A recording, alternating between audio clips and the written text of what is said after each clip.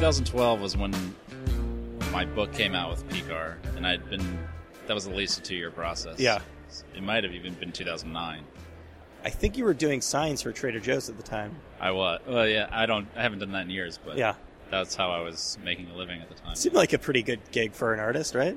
Yeah, I mean, for a while. It was definitely hit a point where it was like, I definitely don't want to be doing this much into my 30s, that kind of job. And it was kind of on shaky ground whether it was going to continue anyways. So at a certain point, I just quit because,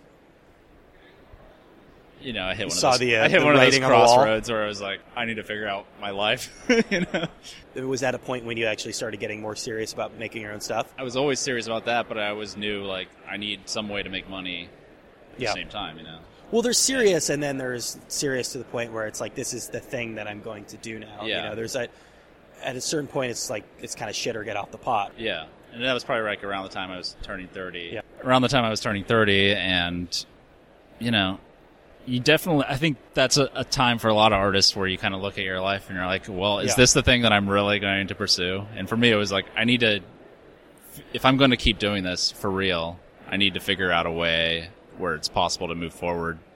And living in Los Angeles, it's expensive to live there. I had to figure something out. So I quit my job and started doing, I was doing a lot of commission drawings. I had some of those lined up to, carry me through for a few months. And then I was building a friend of mine had been doing storyboards for this one company, just commercials.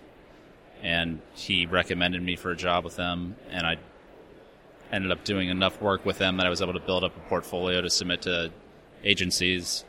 And I've been really lucky that I got on with this agency in LA, and I do maybe 2 to 3 days a week storyboarding for commercials, and that's enough to get by and still have lots of free time to do my own thing. When you live in a city like, LA or New York or Chicago, getting serious about something takes a different form because you still have to continue to do work in the meantime. Yeah, I mean, if I really wanted to, I could maybe just make lots of mini comics and drawings and make $14,000 a year or something and live in some horrible place in the middle of the country. Not that the middle of the country is a horrible place. I'm from there, but that is I'm from that is an Ohio, option for artists, where you go off and do your own thing and you make very little money and you can kind of get by. I've had periods of my life where I was kind of doing that, and it's I feel like it takes a toll on your soul. Did you give yourself a specific deadline? I'm going to get an office job if this doesn't take, or if my book doesn't come out, or no. I know you were making the floppies, you were doing that stuff with Noah. Yeah. You had stuff in the world. You had the PCAR book. People were reacting to your work. You knew that this wasn't a lost cause. You get enough things along the way that encourage you to keep going. Yeah. If I just was putting out comics and going to shows and nobody was buying them and nobody was responding to them, and then I would have been more likely to have said, this isn't going to work for me, But you get enough things along the way, and ultimately, I self-published a couple of comics, and then a small publisher, Kilgore Books, who are great, offered to do the third one, and then I started serializing my graphic novel online, and then Fantagraphics approached me about doing that. So it's these things keep carrying you. Even if you're not making very much money from it, you're like, well, this might actually work out in the end. Cleveland must have kept you going for a while, just from the standpoint of creative success. I mean, you were working with one of the all-time greats. Of course, yeah. I didn't even mention that. But yeah, I was a huge fan of Harvey PCAR, and I did this book with him, and he unfortunately died in the middle of it. Yeah. Which became a whole other issue, but there was that. Got nominated for an Eisner Award for that, which was great. And I feel like now I have this new book out. I'm not coming completely fresh to everyone's eyes for the first time, which helps too, It's a really nice springboard. You're working with somebody, there's a built-in audience there already with somebody like Harvey, right? I mean, this is going to sound really crass, but it being his last book, or it being the book he was working on, and I mean, definitely the most personal thing he had worked in some time. He was moving toward, nonfiction. He did the Beats book with Ed. Yeah. And, he was working on sort of some war reporting, things like that.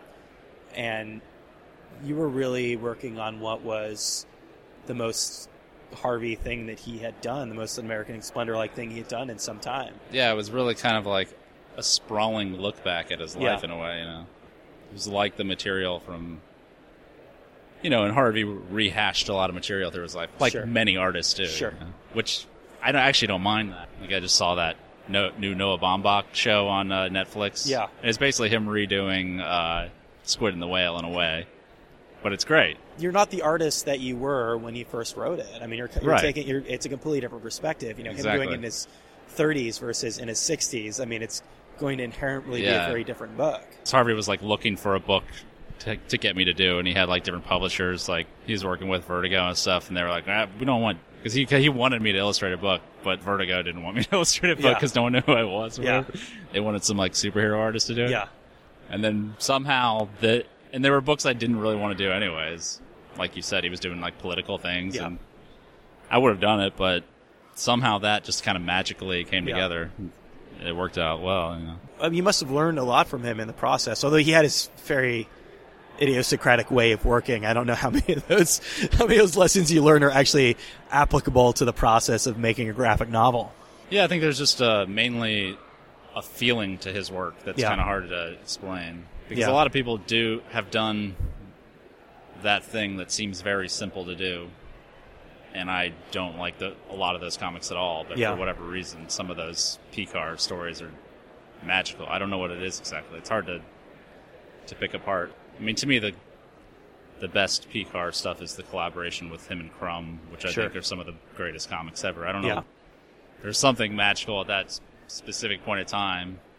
Crumb lived in Cleveland too. When he was illustrating those stories, there was just this life to them. I'm thinking mainly of one of my favorite comics ever is the one he wrote about his addiction to collecting records and stealing records from the. I don't know what it is about those, but it seems like it's such an easy thing to do if you want to do like a Picard type story. But it's very easy to make it very bad. You mentioned Crumb is the best example, but where you're talking about like several decades of some of the best underground artists doing this work with him. I mean, it's a ridiculously high bar for your first book. Yeah. Was that a concern? Your style's obviously evolved since then, but it's hard to look at your stuff and not see the Crumb influence. I mean, it's clearly there. Yeah, I mean, Crumb was definitely the biggest influence on me starting out. So yeah.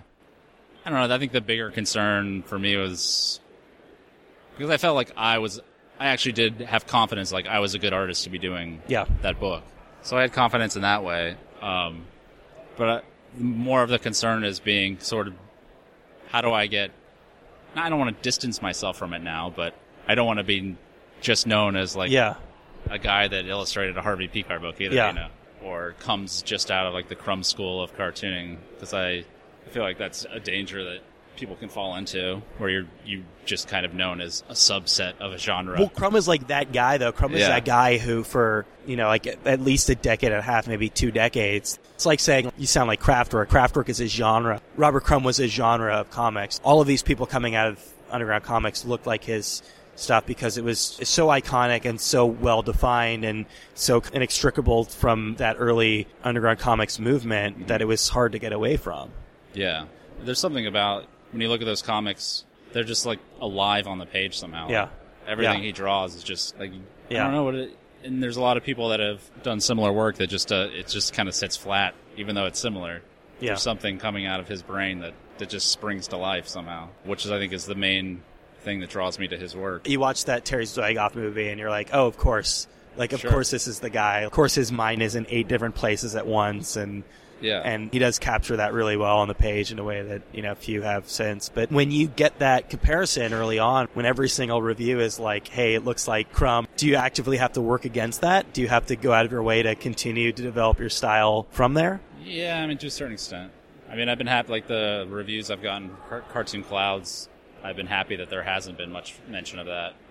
But I don't want to like totally work against it, because part of what I love about that style is that it, like I was saying, I like work that's like pops off the page. Like Chester Brown is another big influence, or Dave Cooper. These guys who mostly work in black and white and like have real like high contrast shadows, and And I love stuff like Chris Ware too, but it's not necessarily the thing I do, you know? Yeah. So I'm definitely working within a tradition of drawing.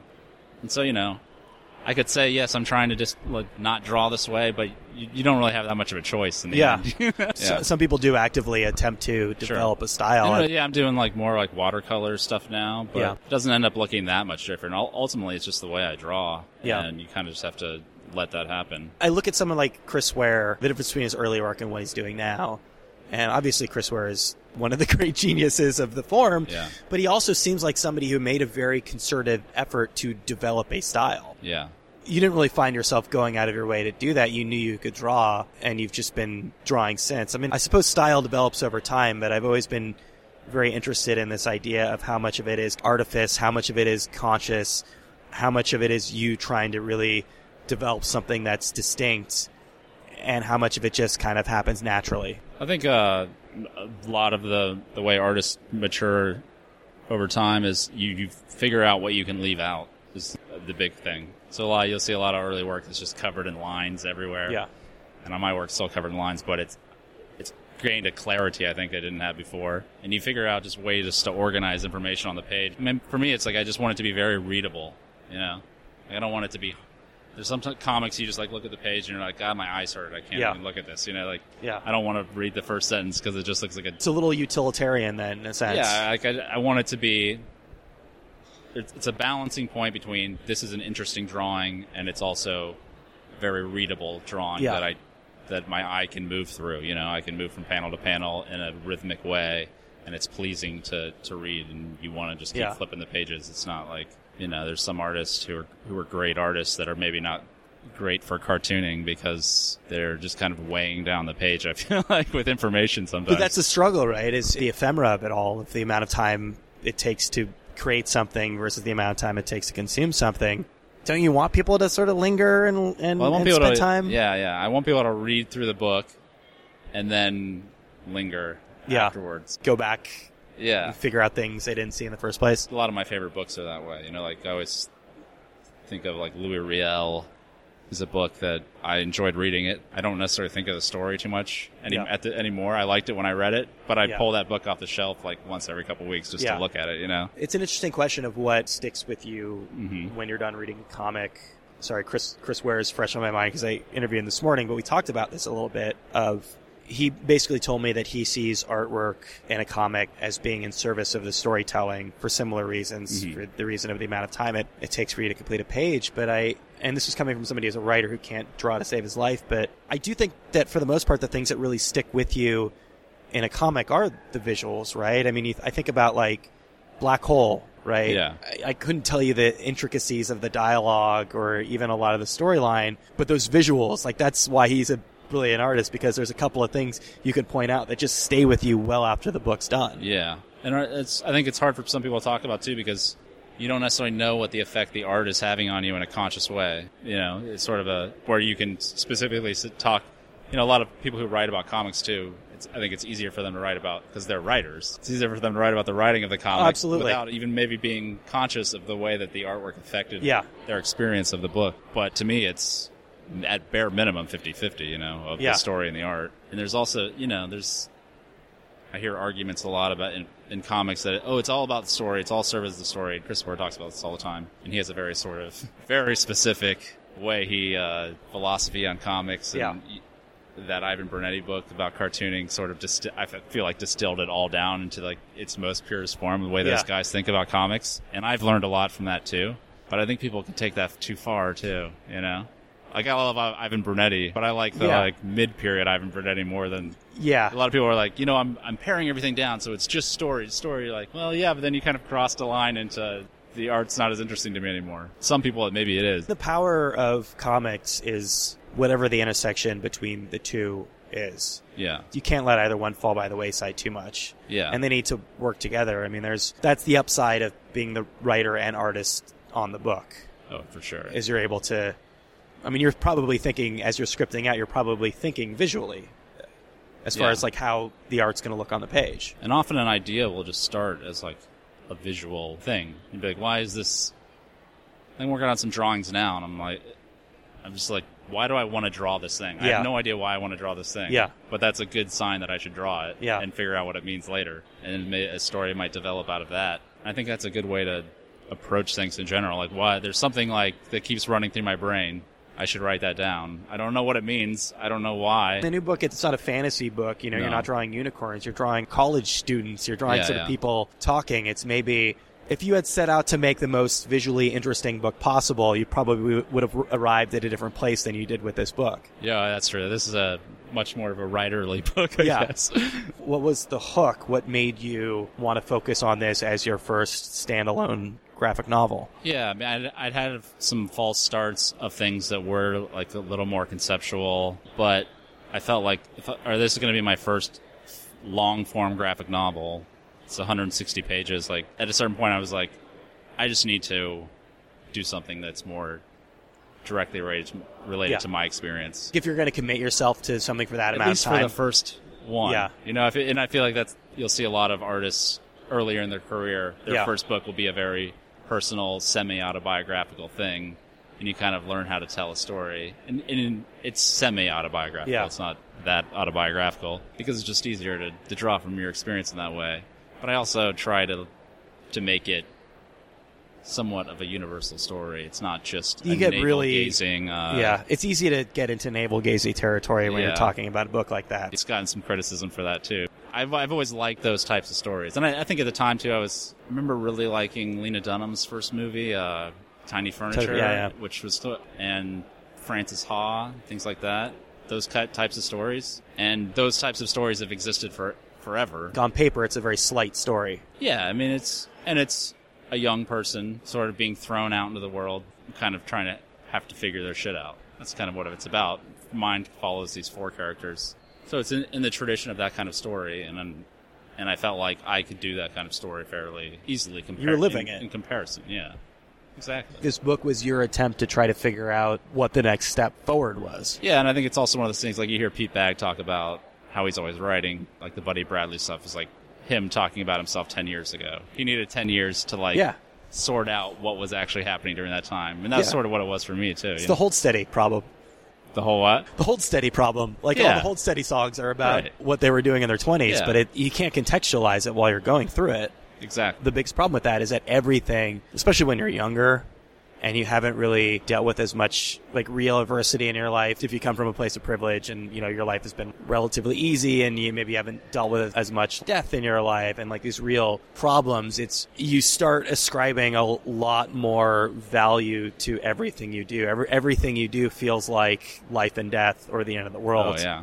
And that's when you start hedging way too much into navel-gazing territory. Yeah, for sure. Yeah. And I was aware of that danger, too, It's kind of a weird time for this book to come out, too, I think, because things are so, like, politically heated. And so most of the criticism of the book so far has been like, oh, do we need another one of these fucking books about a guy figuring out? And I get that, but... How long were you kicking the story around before you actually started to sit down and write it? I initially started it in 2013, and then I did, like, 34 pages, and then kind of took a break and did another issue of my comic Blind Spot, and that was kind of around the time, too, where I had to figure out my work situation. So I ended up taking like a year and a half or so where I barely made comics at all, so I could figure out how to survive going forward. And then at a certain point, Gary Groth wrote me an email. I was like, because I had been sending Fantagraphics my comics over the years, and I ended up having a conversation with Gary Groth at SPX one year. And then he just sent me an email one day. He was like, you want to do that book? And that kind of forced me to be like, yeah, obviously. So between like June 2015, 2017, 3/4 of the book was done. So that there is a noticeable shift, I think, from that first 34 pages and the rest of the book. It's not like I quit drawing. I did drawing all the time for work and other things. And you also just kind of figuring out storytelling more, too.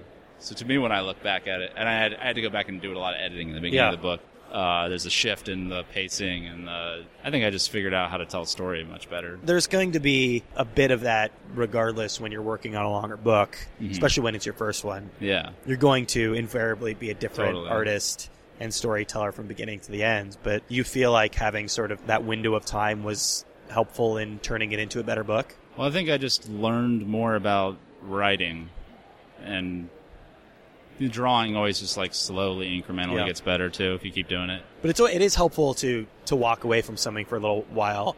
Yeah. And to see what you've been working on. I mean, also, when I started it, I didn't know where it was going really, and the whole thing was based on the main protagonist, Seth, and I was just going to keep that was going to be the book.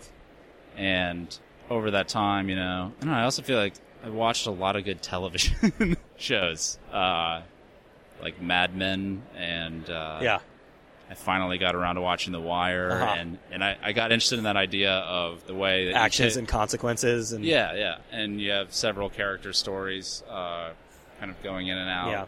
So you'll have, you'll be in one person's story, you flip the page, and you're in another person's story, but you're always leaving these like open threads throughout. So you're always wanting to like get back to like, oh, what's going to happen with that guy? So that sort of structure. Pacing is really important, and that's what those shows do really well. These arcs that play out over the course of a season or multiple seasons. Yeah. And that's the big shift. Aside from just the amount of time and that it takes to do something, the big shift between working on a smaller work and a graphic novel or a novel is figuring out how to tell a story over that amount of time. A really good TV show is good at holding stuff back, and that's a lesson that you have to learn as a writer, that you're not going to have the payoff of this consequence happening 3 pages from now necessarily. But you also have to find a way to make those scenes interesting and not just to keep people engaged. Yeah, because you always have to think, if I'm coming at this and know nothing what this is about, like, why am I reading this? Yeah. Why the fuck am I reading this? Yeah. Comic by another asshole. Like for those first what was it? Did you say 30 pages? I was very conscious of that. Yeah. Yeah. Yeah. You still felt coming back to it that was a solid enough foundation. I mean, obviously, like you said, you did some editing, trimmed some stuff, but it was largely intact. Yeah. It was good enough. Yeah. I cringe a bit when I read the beginning of the book, but and I'm fairly comfortable with it after that point. I always cringe a bit when I look at my work. Yeah. Go through my work, but I hadn't read it in a while, and then when it was printed, they sent me a copy, and I read through it, and I was fairly okay with it. Yeah. I felt like it had a good flow to it, and when I look at it now, I'll always skip past. You're always going to see your mistakes and things that you could have spent more time on. Have you started working on another one? Where are you at? Well, I'm writing stuff, and it's all kind of that process where you're just taking a lot of notes, and I have different. I have my iPhone, and I have a voice memo thing. So it's sort of in that phase right now, and I have a visual style I'm kind of developing for it. You're trying to do something. Yeah, it's going to be different. Color, watercolor, and ink. I did some comics for The Believer that people may have seen that are in that style. And it's sort of similar in the sense that it's following these different characters and their trajectories, but people later in life. And but I do want to push the visual side of things more with this. Sort of like all taking place in this fictional city, and for whatever reason, I have this like obsession of drawing like weird buildings and architecture and stuff. And that's sort of a thing that I want to like really present in this book somehow. One of the things about drawing a book like that is the amount of time you're going to have to spend drawing the same thing over and over again. So you want to find something that you want to draw over and over again. Yeah. I know I kind of want the visuals to push the narrative more in this one too. Like I think it'll be a bigger size book. So yeah, I don't know. It's too early to really give a good summation of what it's going to be. And I don't even know exactly what it's going to be yet. But I think it'll have a similar feeling as Cartoon Clouds does, but it'll be hopefully, another step beyond, a little more conceptual, a little more. I think the structure will be kind of cut up in pieces more, almost like a collection of short stories, but it all sort of holds together in some way. Yeah, I'm interested in that kind of structure thing. Obviously, having this first book out in the world. It's a pretty solid foundation. I mean, you feel like you know what you're doing now as far as writing a graphic novel. Much more so than I did. Yeah. And it's also kind of proving to yourself that you can do it. Like, there's times when you're like 3/4 of the way through a big project, you're like, oh my god, does this ever end? Especially with my laborious drawing style. There's times where I'd be spending a week on a page or one page or whatever. As you've tightened things up and tried to cut the excess fat and in a sense a little more minimalist. Has that made you faster? No. You labor over the things that you're not including. Getting slower, I think. Yeah. So there's less ink on the page, but you took more time because you were editing yourself. Well, yeah, I was thinking about this recently, actually. I think the thing that takes the most time is body language, because it's so important. It's subtle. Yeah, and very subtle. So if someone's like shoulder is a little off, It's like they have a whole different expression in a way, you know? Where do you learn that? And obviously, like, there's some amount of just, like, dealing with people in life, but there are cues. I'm like, do you read a book about body language to figure that out? One thing I found is working, starting very gesturally, and it's sort of a unconscious thing. Like, yeah. If I just, like, this person's sitting this way or whatever, yeah. and you sketch it out real quick, then you kind of capture it. You can kind of capture it. Your mind just knows what it is. Whereas if you're just like, I'm laboring this out, and here's where the collarbone goes, and here's the structure, then you might end up with like a real stiff, weird-looking figure. And I'll still end up with these things that I have to go back and white out. And, I mean, that's the thing that, if you look at the original pages of Cartoon Clouds, it's just covered in whiteout, mainly for that reason. Like, yeah, just the body language doesn't quite look right on paper, so you have to go and readjust the body part. How much are you sketching it out ahead of time, and how much of it is just it's on the pages itself? Cartoon Clouds, I got into this thing where I was, at a certain point, I had been doing so much whiting out on the page that I started sketching it out on another piece of paper with like blue pencil and then red pencil on top of that, and then I traced that. And I don't want to do that again. Yeah. Now what I'm doing is I'm doing blue and red pencil again, and then doing it all on the same page. I really like the look of seeing that pencil underneath it in a way. Like when you watercolor over it, a lot of it disappears, but it has this like electric energy underneath it when you leave it there. Since you don't really have the reference, is that a problem? You don't have something you can look at off the page? No, because I ran into problems too when you trace something on a light table. These are the things, especially, you know, as a writer, when occur to me.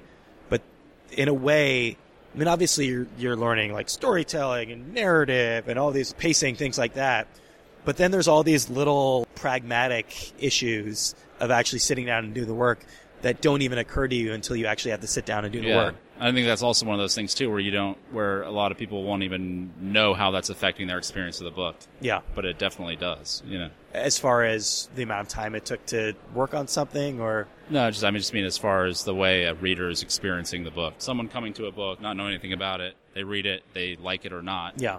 I think that is the way characters are drawn has a big effect on the way someone perceives the book, but they might not be aware of that thing. But you want to create something that somebody can come to and just appreciate without knowing who you are or what you did or what your intention was, and just have like an enjoyable reading experience. And part of that is making, like we said earlier, like making the art kind of utilitarian and making the art in service of the text and vice versa. Yeah, absolutely. I mean, I want somebody to be able to read the first 2 pages and be like, I want to keep going. I always think of the original version of The Office. I remember somebody was like, all right, we're going to watch this show. And I saw the cover. I'm like, I don't want to watch this show. Some British thing about people in an office is going to be terrible. And within 10 minutes, I'm like, this is the greatest show I've ever seen in my life. You know, like, because he starts the thing with this just hilarious scene. Like, you know, like anything else, like if you're going to give a speech, start with a joke. You know, like, give me something that's going to carry me, makes me want to keep going with this thing. That's kind of the irony of this book specifically, is you feel better maybe about the end of it, about what it developed into. But I was very conscious of that too when I started early on. Like I think the first scene in the book is like a gag, basically. You know, like I wanted it to start with something funny that people could, you know, read through the first 2 pages. People might decide if they like it or not at that point, you know. But hopefully there's some entertainment value right off the bat. There you go, that's Joseph Rebnett. Joseph is someone whose work I've been following for some time, since the early days when he was doing some online work with Harvey Pekar over at the Pekar Project. Obviously, he's been working quite a bit since then. He did the Book of Cleveland with Pekar and the ongoing floppy Blind Spot, but I've been waiting for some time for his debut graphic novel, Cartoon Clouds, that's out now on Fantagraphics. A very, very talented artist. Thanks so much to him for taking the time to do that. Thanks to Jack at Fantagraphics for helping set that up. Thanks to Gabe at Cab for giving us a place to speak at the show. Thanks to you guys, as always, for listening to the program. If you like the show, there are a number of ways to support RIYL. You can like us on Facebook, follow us on Tumblr, that's rylcast.tumblr.com. Send us an email, that's rylcast@gmail.com. Easiest way to support the show is to rate us over on iTunes, wherever we get your podcasts. If you got a couple bucks to send our way, we would be very grateful. Over on our Patreon, we are essentially losing money doing the show right now, so that's every little bit helps. Thanks so much, and I think that's about it for this week, so stick around because we'll be back this time next week with another episode of RYL.